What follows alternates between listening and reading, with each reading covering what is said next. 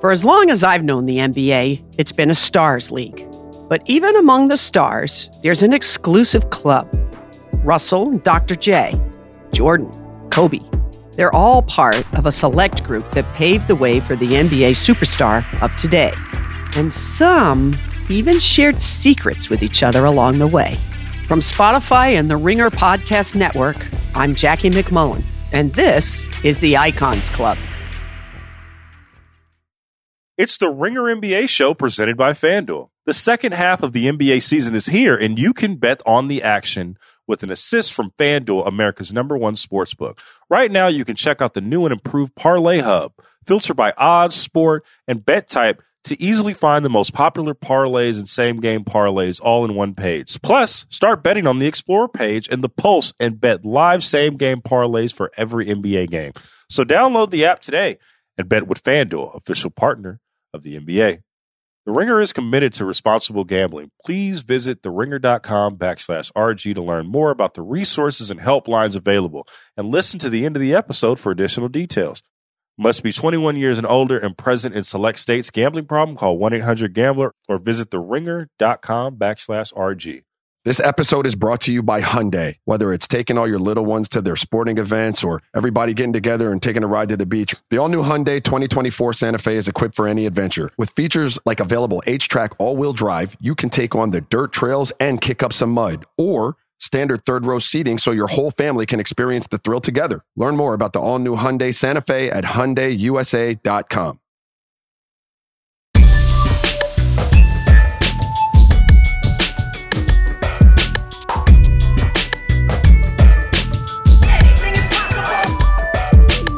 Poppin', Logan Murdoch here with Rob Mahoney. This is the Ringer NBA Show Dog Days edition. Is that right? Did I get it right, Rob? Was that cool? Yeah, I feel like we just woke up from a nap. You know, I'm stretching. I'm trying to get my bearings. I'm bleary-eyed. Let's see if we can make sense of whatever the hell is left to talk about this offseason. Is that your way of telling us and the listening audience that you're just waking up from Vegas? Is that what you're saying? From Vegas Summer League? Can't officially comment on that. But okay. I'm not going to deny it either. I'm not going to say Justin Verrier is not listening, but I'm not going to not say that he's not listening. I don't know what that is, but like we'll keep that under wraps. But yeah, man, we are talking Final Four from last year in the NBA. We're talking about the Final Four teams who made it in the postseason. Where they go from here? Let's just get right to it, Rob. Let's fucking do it. Yeah, who do you want to start with? I want to start with a team that you wrote about towards the end of last postseason, right before the finals, the Dallas Mavericks. Let's start with the Dallas Mavericks, your hometown team. Mavericks' improbable run to the Western Conference Finals, a very surprising run. It was one of those historic Maverick runs where no one thought it was going to happen, and like all of a sudden, oh, snap, the Mavericks are in the Western Conference Finals. They beat the Phoenix Suns in 7 games. Then upset, and then they lost. They got swept by the Warriors, but a really successful season nonetheless. I think that they got Christian Wood in free agency, JaVale McGee in free agency. Well, Christian Wood was traded, but those are the big additions. I think I want to first start with Christian Wood. Yeah, with this team. I've been watching Christian Wood highlights for the better part of this morning. You've been grinding the tape.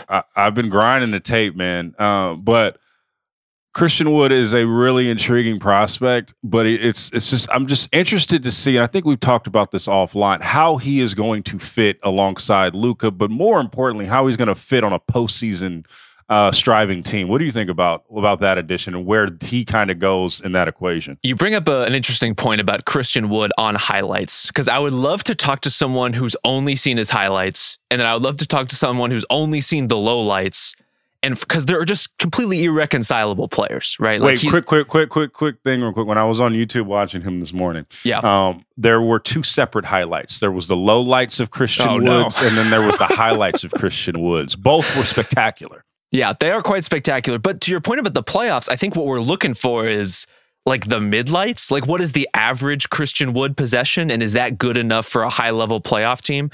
I think the evidence to this point says maybe not. Like, maybe the focus and the specific execution, all the stuff that teams like the Warriors have in spades that stuff isn't quite there for Christian Wood. And maybe that's something he grows into. Maybe the Mavs coaching staff, which I think did such a great job last season, can coach him up and get him up to speed defensively and get him more consistent. But we haven't seen anything to suggest he's that guy yet. I mean, did you see anything on his highlight reel to suggest he could be?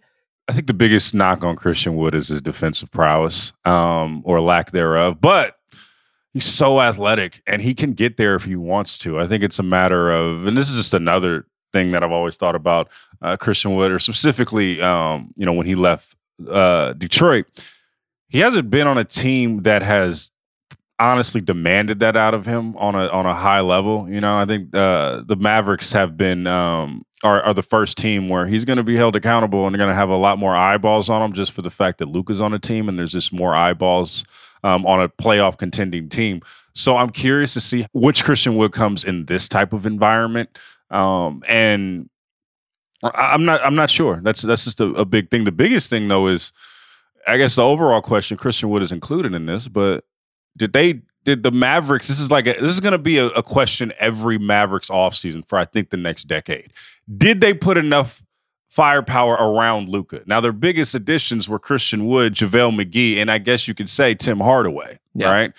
And it goes back to your point of what you wrote for The Ringer a few months back, which is, the Mavericks will be okay sitting still. And now I know that they made the big trade for Wood, but by and large, the team isn't, I don't think that they've made a big splash in terms of the offseason.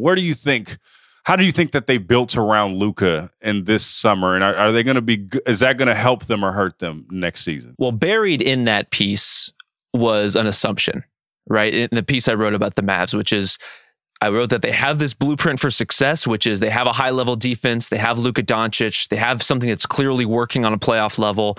Why isn't this enough to build around as a core going forward? And the assumption was this could be good enough if you keep Jalen Brunson, and they didn't. And so now I think there's a lot more possibilities on the table, right? This is much more of a puncher's chance, a roll of the dice kind of team where night to night you're going to get good Tim Hardaway or bad Tim Hardaway. You're going to get Dorian Finney-Smith hitting his threes or not hitting his threes, right? Those are kinds of the problems that they're going to ebb and flow with over the course of the season. And you hope Christian Wood can stem some of that. And I think offensively, maybe he can. To your point about how his biggest problems are on defense, this is a guy who basically put up 2010 kinds of numbers on a bad team. I wouldn't be surprised if he has similar numbers on a good team with Luka throwing him lobs, with that kind of facilitation. If the Mavs are fourth place in the West by the All-Star game and he's putting up 19 and 9, I think there will be a quiet, is this guy an All-Star reserve kind of push for him? I don't know that it'll be totally deserved, but I think that conversation will be had. And I think that kind of speaks to where the Mavs are, where he's the closest thing they have now to a second star.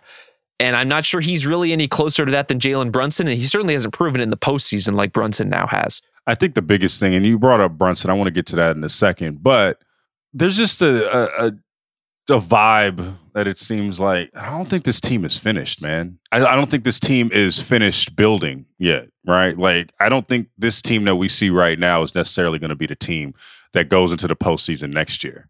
It's just a gut feeling.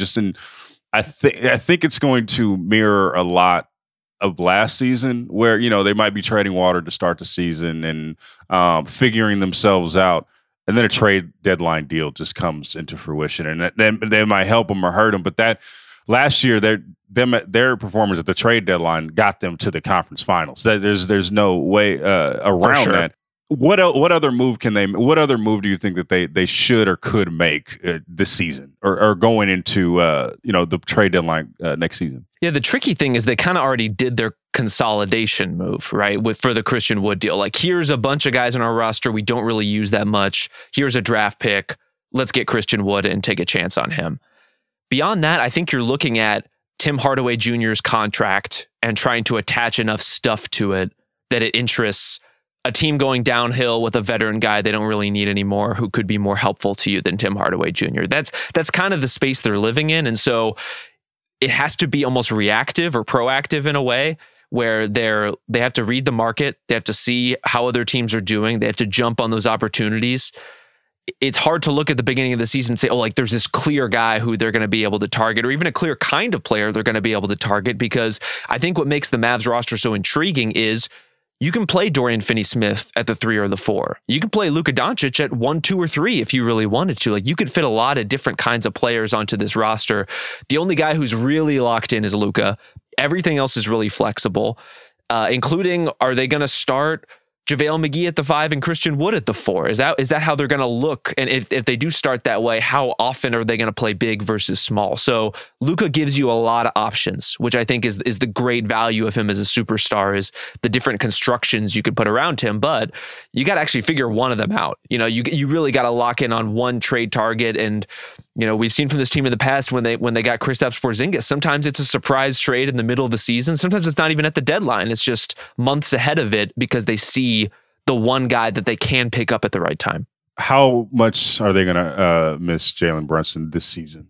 A lot. It's going to be tough. And, you know, I think those are always the things that we talk about with co-stars to put next to Luka is, you know, can we get the wing defender guy? Can we get the rolling, like a star center? Can we get another ball handler in there? And to lose the best secondary ball handler on the team and put, I think, what's going to have to be so much of that responsibility with Spencer Dinwiddie, who had a really nice stretch after coming to the Mavs, but even in the playoffs was like these other guys, very up and down. You know, had some huge moments, but they were huge moments at the end of a 38% shooting night. And so is that going to be good enough? I don't really see it. And I think kind of what's overshadowing this whole conversation is, you know, is Christian Wood good enough? Is Spencer Dinwiddie good enough? Is this roster good enough? The West is going to be better, right? Like, we got the Clippers back in the mix. We got the Nuggets back in the mix. We'll see what happens with the Suns. They might be what they were plus Kevin Durant, more or less, you know, by the time the playoffs come around, not to mention the Warriors. And so are these guys good enough to break through a more dense conference in terms of its top tiers? That's where it gets a little dicey, and where you think of, like, how many possessions can we realistically give to Spencer Dinwiddie that we just gave to Jalen Brunson? And I don't feel great about that.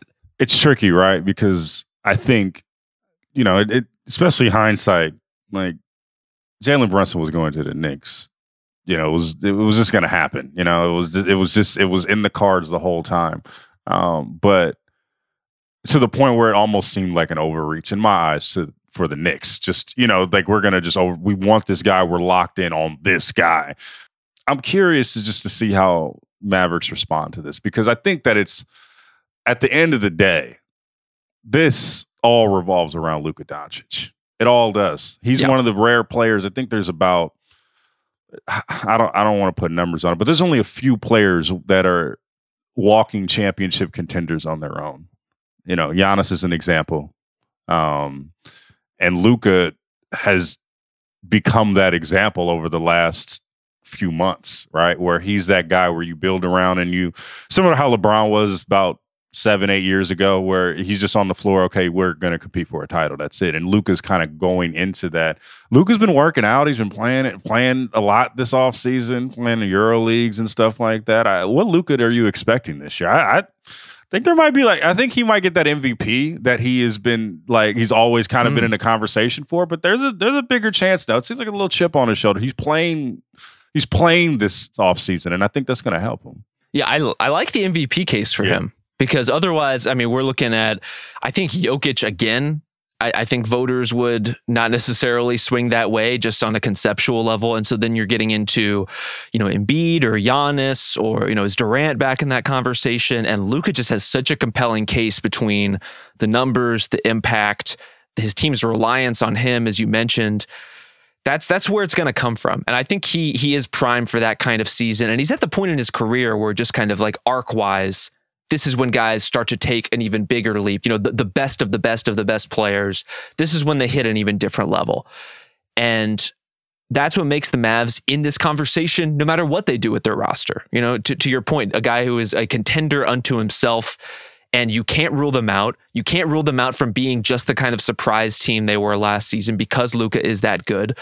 And so that always puts them in such an interesting space, as we've been talking about, as a trade candidate, as a team that could just have an amazing January and all of a sudden be in second place in the conference.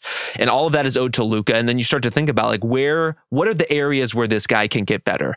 And I think the biggest ones are some of the ones that are effort-based, that are conditioning-based. I mean, we saw in the playoffs, the Suns picked on him for like one game.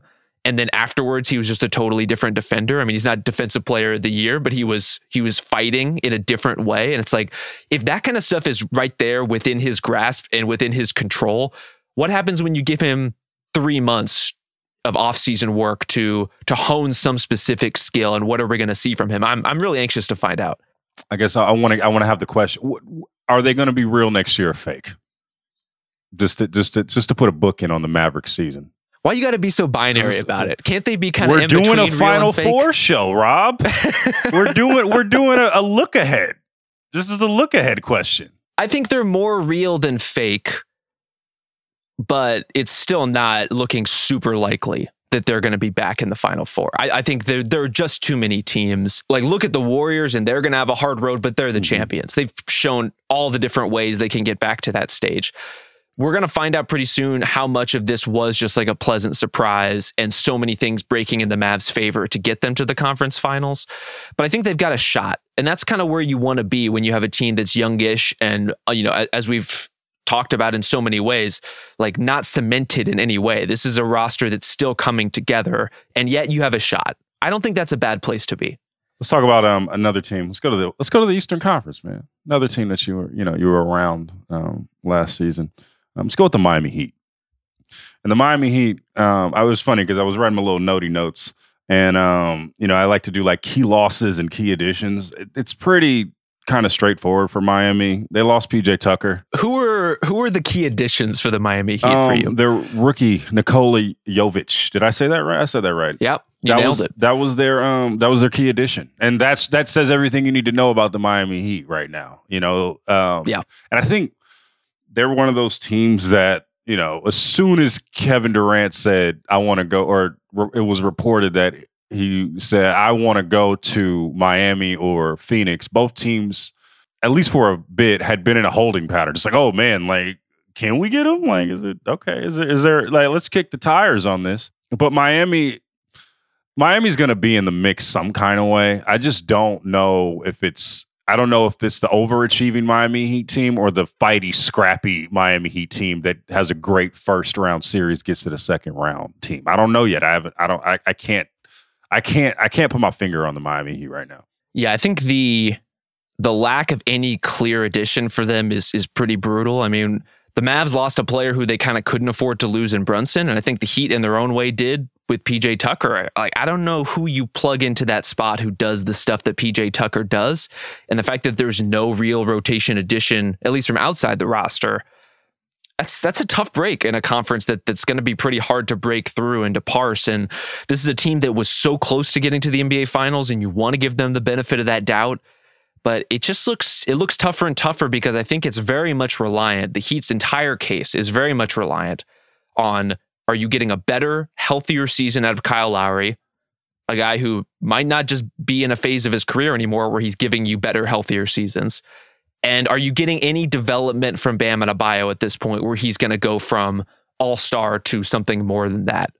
Those are basically what their roster depends on, because they might have a little bit better health. They I think very quietly had a pretty checkered season last year in terms of guys just like were out of the lineup for in the final balance 20 plus games, 15 plus games for a lot of their core guys. So that'll be nice for a team that was already first place in the East. But when we're talking about getting back to the conference finals and beyond, I don't know. Like a lot is all of a sudden riding on Max Strus to be unbelievable again, or to find the next Max Strus and plug him into your roster. And I don't know. I don't know that I trust in the roster as constructed to be quite as good as it was. It's funny because the Miami Heat seasons, it feels like they're a build up to, they play really well throughout the regular season. It's a build up to, we're just going to over rely on Jimmy Butler in the postseason. We're just going to give the ball to Jimmy and figure out then we're going to just put the ball and live and die with what he does. And Jimmy Butler is not a bad strategy. Not a bad strategy as far as it goes. But as you see though, the reason why, they've been beaten is because the teams that have beaten him have been way more balanced than they have, especially offensively. I guess this is the question that I keep coming to is Jimmy Butler going to be at that level another year, because he's getting a little old, he's getting old, long in the tooth. Is he going to be able to do that? And this is also like a roster that is older. The guys that they do rely on are a bit older and veterans, but how's Jimmy Butler going to be next season? What do you think? What do you see in Jimmy? I mean, he was great. He just had an incredible season, an incredible playoffs. And I wonder too, like, how different is this conversation we're having right now if Jimmy Butler hits one more shot, right? Like if he hits that 3 against the Celtics, the Heat go to the finals.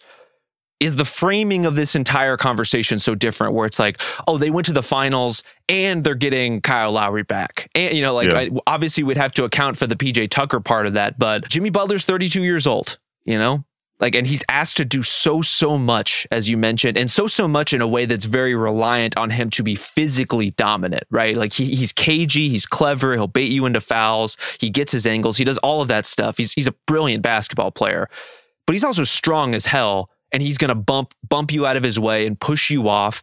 And he has to be exactly as explosive as he is right now, or else he's not getting those same angles. He's not getting those same advantages. And so as those things start to go, I don't think the floor is going to drop out on him dramatically as we've seen from some of these other stars who are just so reliant on their burst speed or their vertical or whatever it is. Like he has enough tools to kind of have a graceful landing ultimately. But you pinpointed it. Like if he isn't an MVP caliber player, the Heat are not a championship level team. They just don't have the construction to be that. And I don't see anywhere in this roster that suggests they're necessarily ready to compensate for a big Jimmy Butler drop off. Are the Heat back in the Final Four next year? I vote no. I think no. And I think my vote has a lot to do with Giannis. Basically, like I'm kind of thinking the Bucks are back, or failing that, I'm increasingly kind of eager to see and optimistic about the Sixers with, Harden getting some time to fix whatever is going on with his hamstring. They got PJ Tucker, so there's some addition by addition and subtraction going on with that kind of direct matchup. They had a really nice offseason in the exact way the Heat didn't, right? Yeah. Like we're going to fill out our roster with role players that complement what our guys do. I think the Heat had a lot of reasons to think they already had a lot of those role players, but if we're talking about how does this team get better, I'm not sure there's a clear roadmap for that. One of the things that's intriguing, and you touched on the Sixers. I mean, we talk about James Harden's sometimes lack of work ethic or where he's been in his career. I think if you look back in his career, there have been like 3 or 4 seasons where he's just like worked his tail off and got into shape and and played like an MVP right after. And it seems like this is just one of those summers where like he's betting on everything. He has he has essentially a 1-year deal with a player option, right? Like he's locked all the way into success here, gave away a lot of money.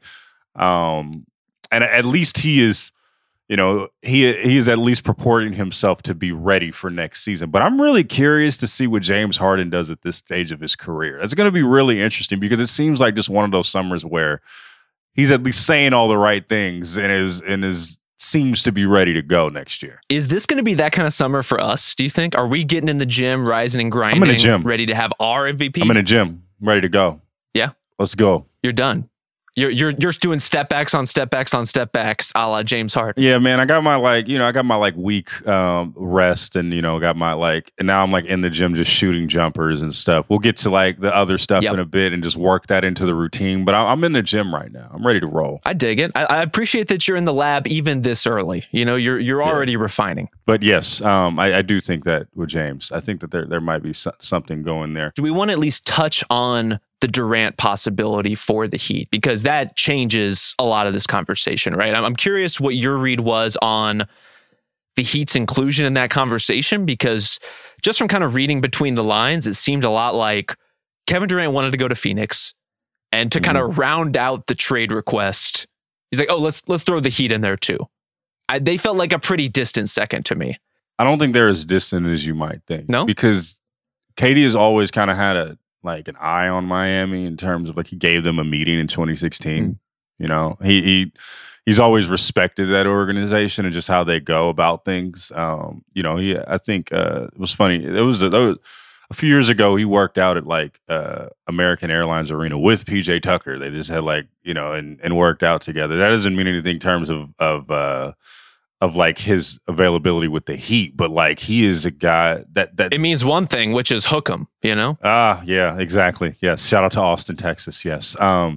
But I think when he said the Miami Heat, or when that was one of his choices, I think it was really you got to give the Heat a little bit more credit than them just being a distant second. I think he was serious about it. I think that's a team that he really likes and an organization that he really respects. I think it's more of a thing of right now it's just hard to get him. It's just really hard to get a guy like that, not only for the salary standpoint, but he's a little long in the tooth and has injury history, right? So to a lot of the teams that he wants to go to, you have to part with younger guys and gut your team because he's so good. And even a team like Toronto, they have to part with Scotty Barnes. That's tough, right?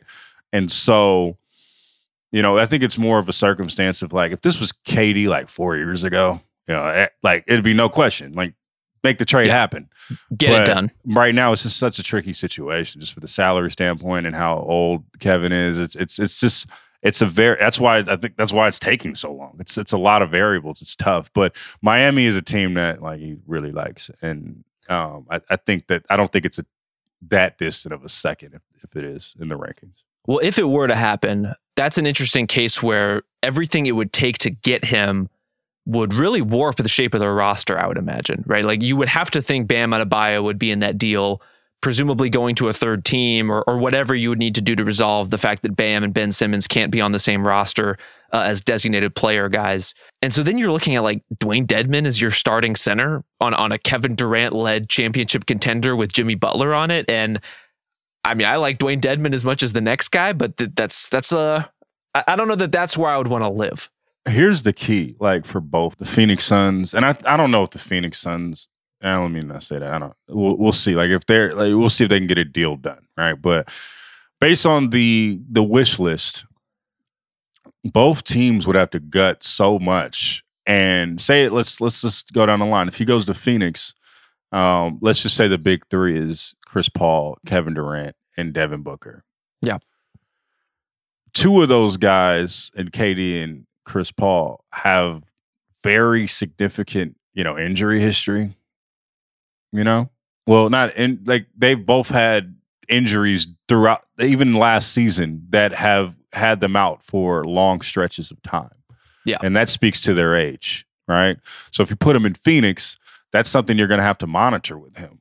If you put him in Miami, also something you're going to have to monitor with that whole team, right? Not just Kevin Durant, but like Kyle Lowry too, right? And, to an extent, Jimmy Butler, who missed playoff games. You know how hard it is for superstars to miss playoff games. They have to be significant enough injuries to do so.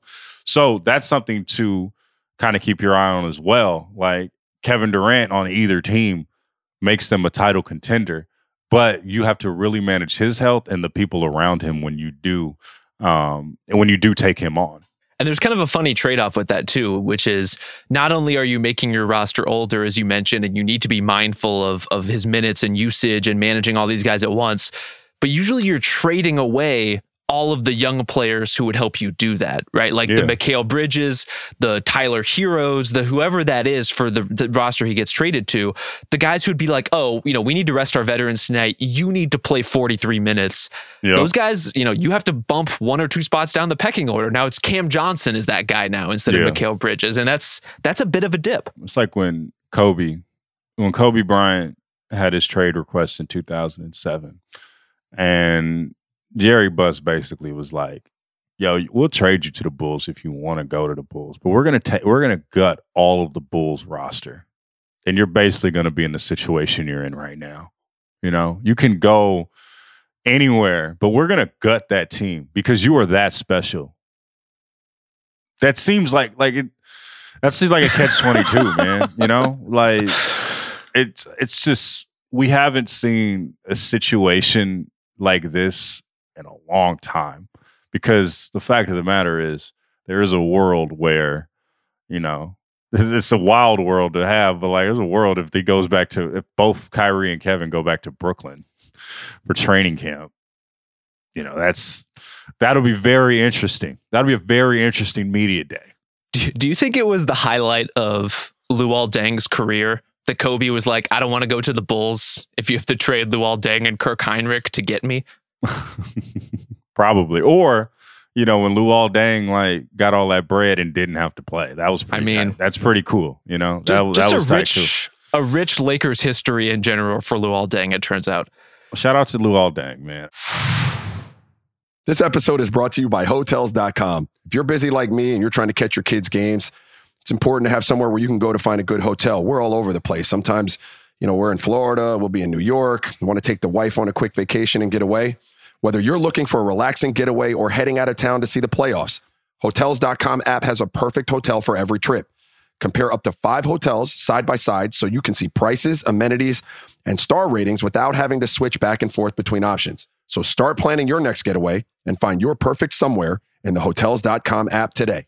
This episode is brought to you by Sonic. Fuel up for game day and any day, really, at Sonic. For a limited time, you can get the new $1.99 Sonic Crispy Tender Wraps. And trust me, you don't want to miss out. A crispy chicken tender and bold flavors like hickory barbecue and cheesy Baja, crisp lettuce and melty cheese that make the perfect bite. So go get yourself some TLC, some tender love and chicken, and buy a $1.99 Sonic Crispy Chicken Tender Wrap today.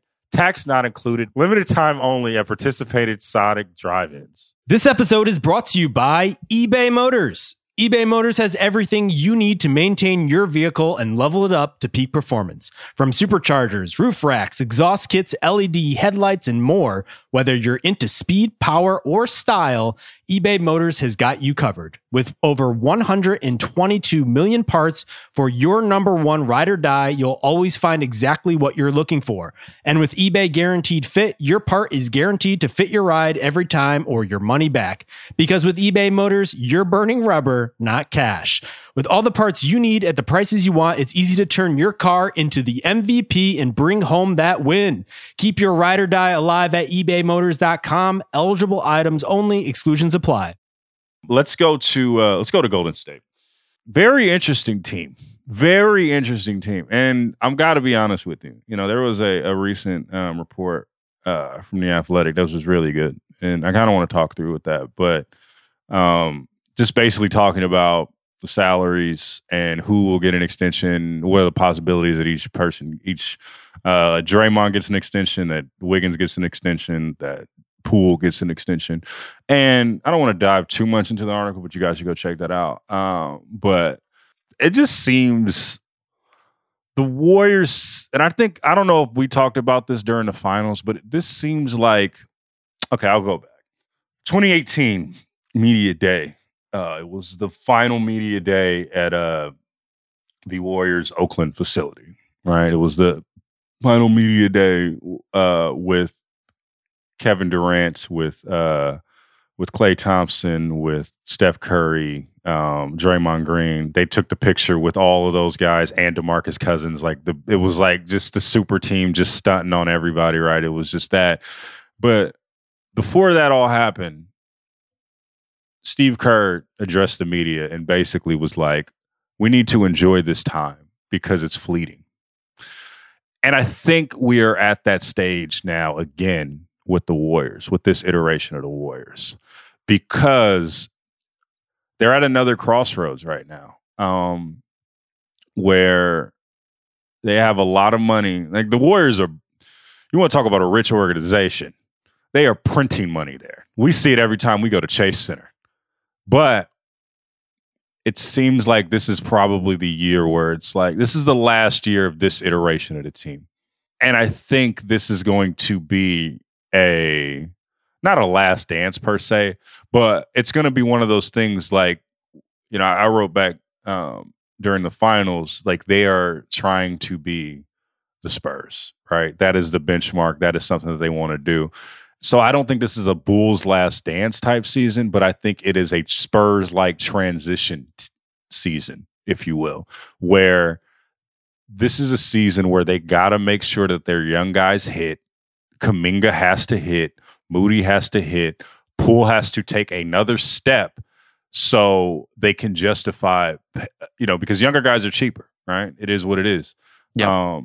And this is the time where they got to hit, but this is also a time where it's like, okay, this might be the last time we see this group in the same. And this is might be the last time we see this group on a roster together.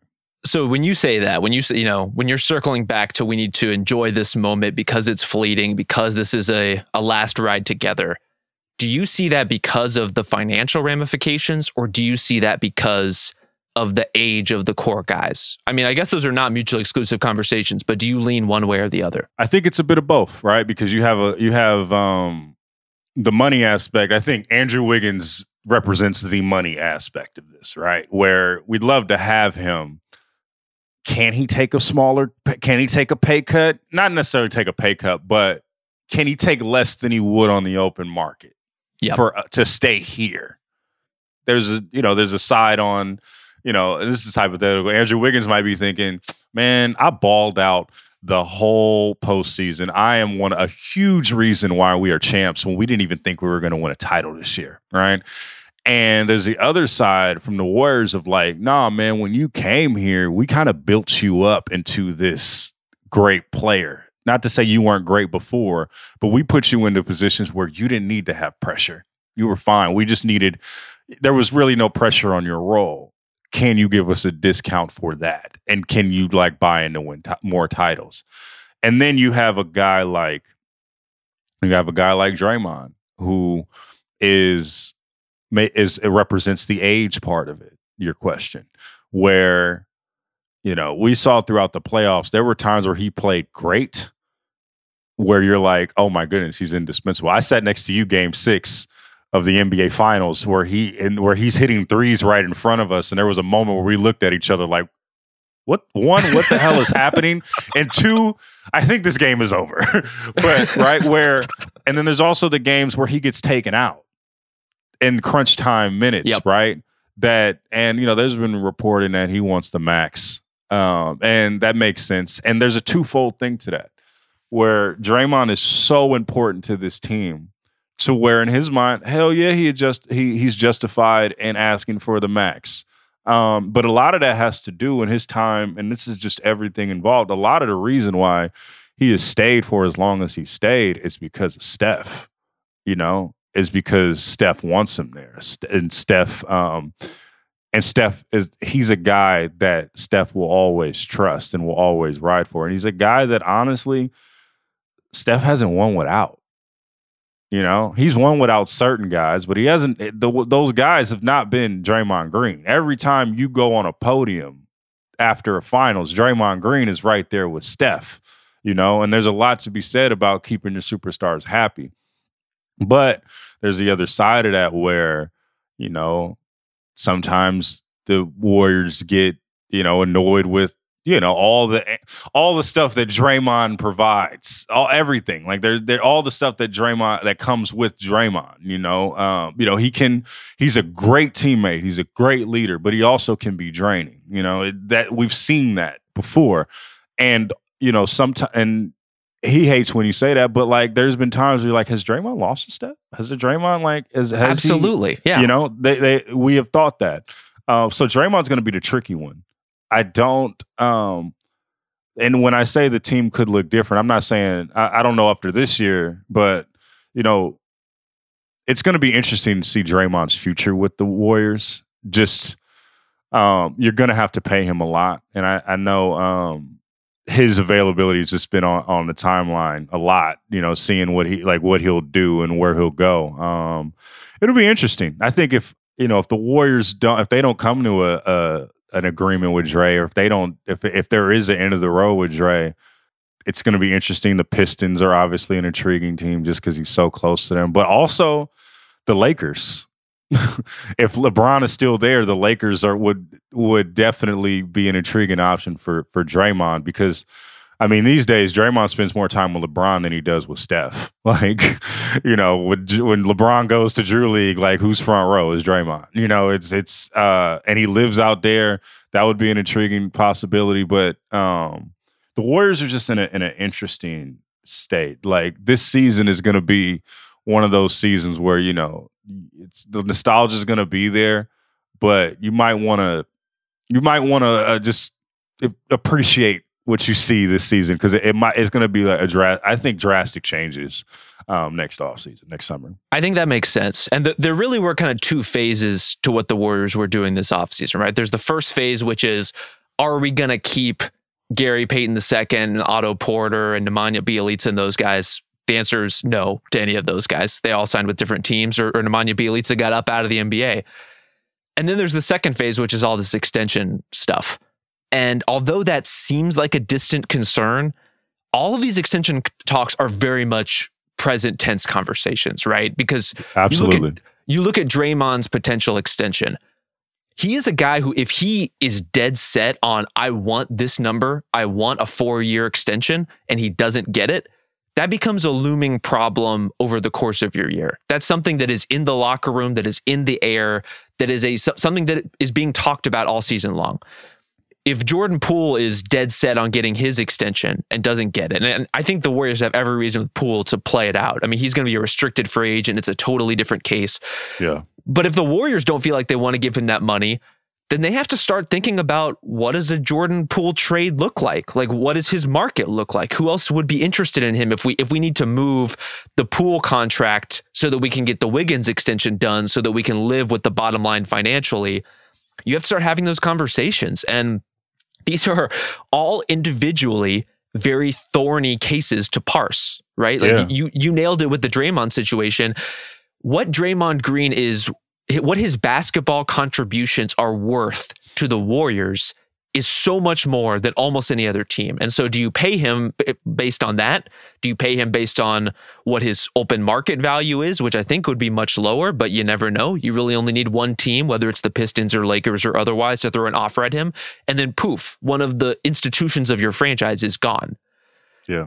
Like, how you assess Draymond Green's value, how you assess Andrew Wiggins' value, who, as you mentioned, part of his, like, Andrew Wiggins is the perfect case of, to be a championship team, you almost need your third and fourth players to be overqualified for their roles to win. That's just kind of where the NBA is right now. And if those are guys who are instead overperforming or overstretching to try to fit those roles, then when you need them to step up in big moments, they can't.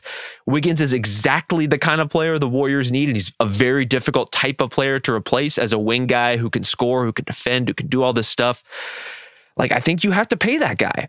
And do you have to pay Draymond Green? I don't know. Do you have to pay Jordan Poole? Probably, but not now. Do you have to pay Klay Thompson, who's also extension eligible? I think down the line, but also probably not now. Like, he's at least got 2 full seasons under contract. But oh my God, these are huge conversations to have for a franchise that, if they just paid everybody, which I think is the instinct that a lot of basketball fans would say, just pay everyone, just give them all their extensions. That is a $500 million per season roster with the tax if you pay all these guys, which, to your point about the Athletics report, Marcus Thompson did great reporting on that, basically said that's not a viable option. That's not even remotely realistic for where the Warriors are. And so they are printing money, but they're not printing $500 million worth of money, clearly. Also Anthony Slater on that one too. But it's interesting because, and I want to stay on Draymond, but I do want to get to Poole and Wiggs in a second. But Draymond's so tricky also because, like, him and his biggest advocate has been Bob Myers, the GM of the team that has to make all these decisions, you know? And it was funny because at the end of Game 6, when they won the title, they were celebrating. You know, it was a big celebration between, you know, Klay, Draymond, and Steph. And it was a happy to be back at this moment, but also like a big reminder that, yo, we don't lose when we're together. Hint, hint. Not just the rest of the league, but hint, hint, front office. You know? You guys don't win without us. Hint, hint. You know? And some, you know, I know Draymond is very straightforward, but like, you know, the other guys like to throw sublims too, right? Like Steph was even throwing that, we know we haven't lost together, right? They've been doing that. And that's been, you know, this team still centers around Steph. And now I don't know if he has carte blanche like some of the other superstars. I think there's a bit more partnership in terms of, you know, with Steph in the front office. But I don't know, man. It's hard to see if he'll win out on this one. We'll see. It depends on what, you know, Draymond asks for. or what they come to. Now, as far as Wiggins and Poole, that's another conversation because Poole has an advantage on his side because he was homegrown in that system, and they seen him grow and do all these things in the same way that Clay and Steph and Draymond, he's on that track because he was drafted by the organization and everybody loves him. I think that, Steve Kerr told me earlier this season that our hope is that we pass the baton to him, So I do think that they want to get Poole locked in. Now they do have, they can't get an extension done before the season. I think it would behoove them to wait a little bit just to see what he does if he does take that next step, because this was just one season. And so if he can continue to maintain consistency, we'll see. Wiggins is a tricky case. I don't know. I don't have my finger on if they cash him all the way out or if they kind of take a wait and see approach or do a sign and trade or something like that. His future here isn't as ironclad as some other people.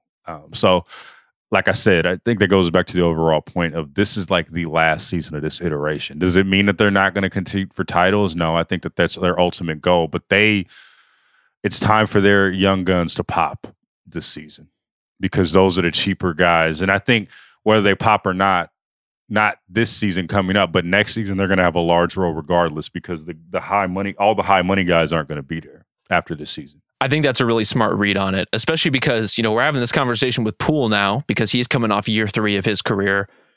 Moody and Kuminga are at that same place in 2 years. These conversations are not going away. The numbers will change. They'll slide around. And of course, if you get one of these giant contracts off the books, it becomes a little simpler and easier to manage. But those big contracts are attached to essential championship players. And as we've talked about, guys who are very difficult to replace, even if you do, sign and trade Andrew Wiggins or do whatever you think is necessary to make this make sense from a basketball financial perspective. Balancing all of that with talent that's going to become increasingly expensive on the younger side of your roster, these are very difficult things to manage. And it's, again, all of this bottom line is a matter of like what the Warriors are willing to spend. And I know that's not a very sympathetic position to come from, but they're already the most expensive roster in the history of the league. So asking them to basically start lapping the rest of the NBA in the process, I mean, you can ask it. You can try to have those conversations. I don't know that it's very realistic. And so then you start looking at, this is a great team that at some point is going to have to start tightening its belt somewhere in terms of some of these costs, some of these players. Changes will have to be made in the next 2 seasons, if not next season. I ask you, will they be back in the Final Four? Yes, I think they so. will. I think they'll be there. I think they'll be right in the thick of the title run next year. Let's go to the Boston Celtics. This whole summer has been centered around Kevin Durant, and we got another report that, basically essentially amounted to the Celtics kicked the tires on KD. Now, we don't know when they did it. We know when it was reported, which I think it upended their roster just a little bit. It's not a stretch to say that it rubs some folks in the Boston Celtics organization the wrong way. But some folks, I mean Jaylen Brown. He didn't seem thrilled, He didn't seem thrilled by it, right? And that's just interesting, right? Because he's clearly Tatum is the golden child, right? They're not trading Tatum.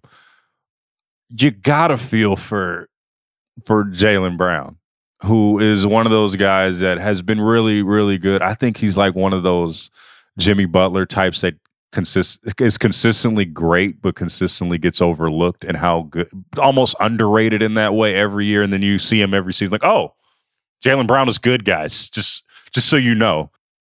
What do you think? Where do you think this goes for Brown? Right? Is he? I think he has 2 years left on his deal. Does he just be like, man, fuck this? Like, I'm always in some kind of rumor. I'm always doing this, or does he like, okay, this is what it is for being thought of as a number 2. This is just what I have to go to be on this team. Because this isn't the first time he's kind of gotten this type of coverage. Yeah, not at all. I mean, he's been in every significant superstar to come on the market. There's do we trade Jaylen Brown for Kawhi Leonard? You can find that content out there from when he was leaving San Antonio. So this is not a new phenomenon by any means. But I do think the conversation is interesting and thorny. And in particular, do you give up Jaylen Brown for 34-year-old Kevin Durant, right? Like that theoretical concept is a really fascinating philosophical place to start. And in particular, because I think you get to this place where you're not getting Jaylen Brown necessarily forever, even if you don't trade for Kevin Durant, right? You mentioned he could be a free agent in 2 seasons, could be up out of there by his own choice. And I think there's a distinct difference between, Jaylen Brown and Jason Tatum were a little prickly about the conversation of whether you need to trade to break them up in the middle of the season. And clearly they were right to be prickly about it. Clearly that's a team that can get to the NBA Finals. They validated all of those concerns. They washed a lot of that away. But it's pretty different when you're talking about, do we need to break up this team versus I'm Jaylen Brown. I'm a free agent for the first time in my career. I've never really gotten the opportunity to be the guy on a team that I'm on. And in fact, I've been asked to be the 4th guy on some of these Celtics teams. I've been asked to flex my role and to scale down to be less than what my talent says I am. Am I really going to turn down max money to go to admittedly probably a lesser basketball situation, but one in which I get to be more prominent? That's such a different conversation. And so you're basically like, I think what you're betting on as the Celtics is, do we want to maximize our window now with trading for Durant, if that takes Brown and Smart or whoever it takes to get there, basically betting on a Jason Tatum, Kevin Durant core and trying to win over these next 2 years, essentially? Or do we think we can re-sign Jaylen Brown? What is our confidence level in that? Because if you think that there's only like a 60 to 70% chance that you're going to re-sign Jaylen Brown, I think the Kevin Durant conversation starts to get pretty spicy pretty quickly. I do wonder what this does for the psyche of the next year's Boston Celtics team, because it still seems, even after a finals run, they were pretty fragile, and I wonder what these rumors do for a team, right? Because we talk about the finals winners and what they do after they win the title, but like the finals losers, it doesn't really see it since what I would say that since the Warriors Cavaliers run of where they just played each other every year. Like the next year for the finals loser has not been great, and you talk about a young team led by 2 young dudes. I'm really curious to see what that does. Like, Jaylen is one thing, but Jason Tatum as well, because Jason Tatum has had an interesting summer, right? Like usually when you see a guy lose in the way that he lost, I think the biggest example is LeBron when he lost his title. Like they usually like kind of disappear, they kind of get in the lab and figure it out. Jason Tatum's been outside. He's been getting advice from Jay-Z. He's been kicking it. He's been going to movie premieres. He's been figuring out. And this is not a casting anything on Jason or what he does or doesn't do with his time. It's just interesting. Like I wonder what he's going to be next year, because this is a guy that took the finals loss pretty hard. We were there, those two during the finals, and the press conference where he has the ball in his hand and where kind of seems like he was, you could tell this was his first time there. And I'm curious to see, when you have a team that's on the rise like the Celtics are, you got to be careful with them. You got to really be careful with the rumors and all those things I'm really curious to see what they are next year. I don't know. Even if Durant ever comes or if he doesn't come, like what are the ramifications of that trade rumor, for this iteration of the Celtics? I think you're right to pinpoint that this was a really emotional loss for the Celtics. I think it is for any team that loses in the finals, but they took it really hard. It was really clear in those post-game press conferences, and rightly, they felt they were close. They felt like it was right there for them and that they blew an opportunity. And yet, I'm sure they also felt like, okay, finally we can put some of this stuff behind us, as far as Jaylen Brown being in persistent trade rumors, for example. And so this isn't what happened, but it's kind of a fascinating like psyop thing that Kevin Durant has done here, which is take the defending Eastern Conference champs, and now there's these big questions about how Jaylen Brown feels about playing for that team. Just something to consider for future superstars. If you ever want to like just stir some shit up, request a fake trade and then just see what happens as the other teams start like looking around their locker rooms. Are you telling me I need to who's... request a trade right now? Are you telling me that I should just like be the ringer guinea pig and just be like, hey, Simmons, I'm trying to get traded right now. Logan, we have never lost when we play together. You know, we've never lost. We are me the and Draymond, you specifically Steph, and have Clay. That's never what I'm lost. Saying. Don't do it. Okay. Don't do it. But I'm not going to do it. I don't want to do it. I'm just saying, like, I'm just asking if that's what you were asking me to do, sir. No. I'm just saying if you're another star and you're thinking, man, the Celtics camaraderie is really good right now, wouldn't it be a shame if someone lobbed a grenade? Let's fuck it up. You know? It's okay. It's not a bad strategy as accidental strategies go. But all of this to say, the Celtics are in kind of a precarious place for a team that just had a really successful season. And I think the one of these four teams we're talking about that actually got better, like the personnel of their roster actually improved in bringing in Malcolm Brogdon, in adding Danilo Gallinari, you know, two guys who have extensive injury histories, but like, let's see what they got, because what you were playing with alternatively is guys who weren't really even in your playoff rotation, or at least in your finals rotation. So they should be as likely as any of these four teams to get back to the finals.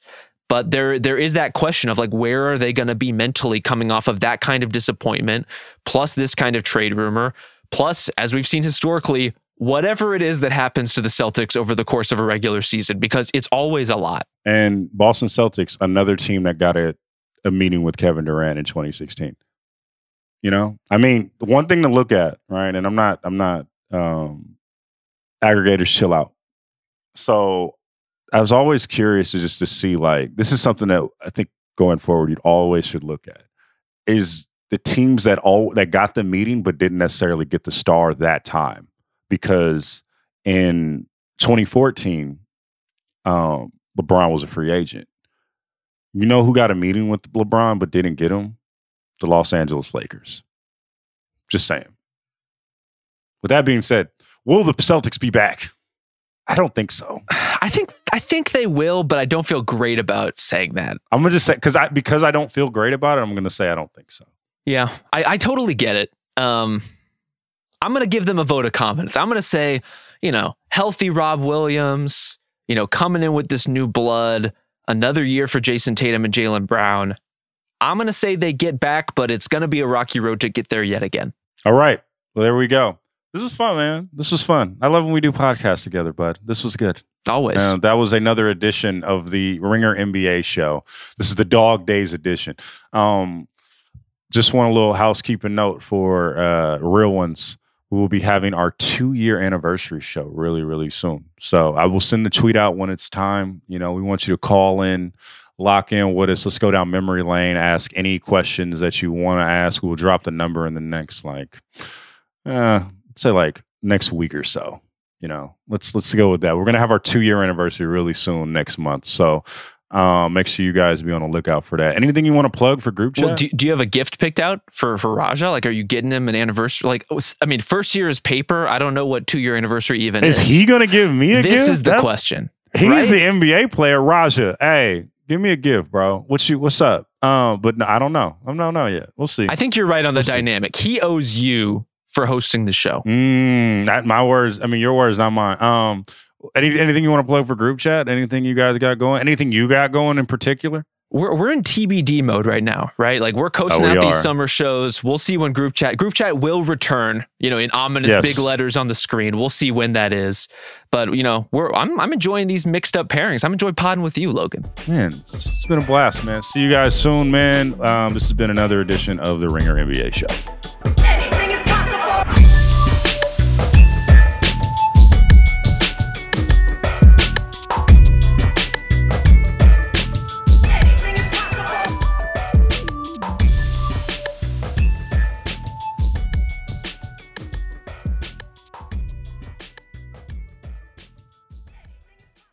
This episode is brought to you by Lululemon. Guys, if you're ready for a new pair of pants, try one of Lululemon's ABC pants. They're made to make you look and feel good. And there's lots of different styles to choose from. My favorite, because I walk around LA every day, I like the joggers. I'm not jogging. I'm just walking fast. But if you're working out, I would try them out. And if you want something a little sleek, maybe business-like, maybe try the ABC Slim Fit trouser. But I am a joggers guy. Once COVID happened, I was just like, I want to wear jogging pants and joggers and all kinds of soft pants as much as I possibly can, especially when I'm working out. Ultra comfortable and versatile. ABC pants are really in a league of their own. Buy a pair right now at lululemon.com. There's a lot that could impress you about the all-new Honda Prologue EV. True, it's got class-leading passenger space and clean, thoughtful design and intuitive technology. But what really sets the Prologue apart from the competition is that it's more than an EV. It's a Honda. Honda, the power of dreams. Visit honda.com/prologue to learn more.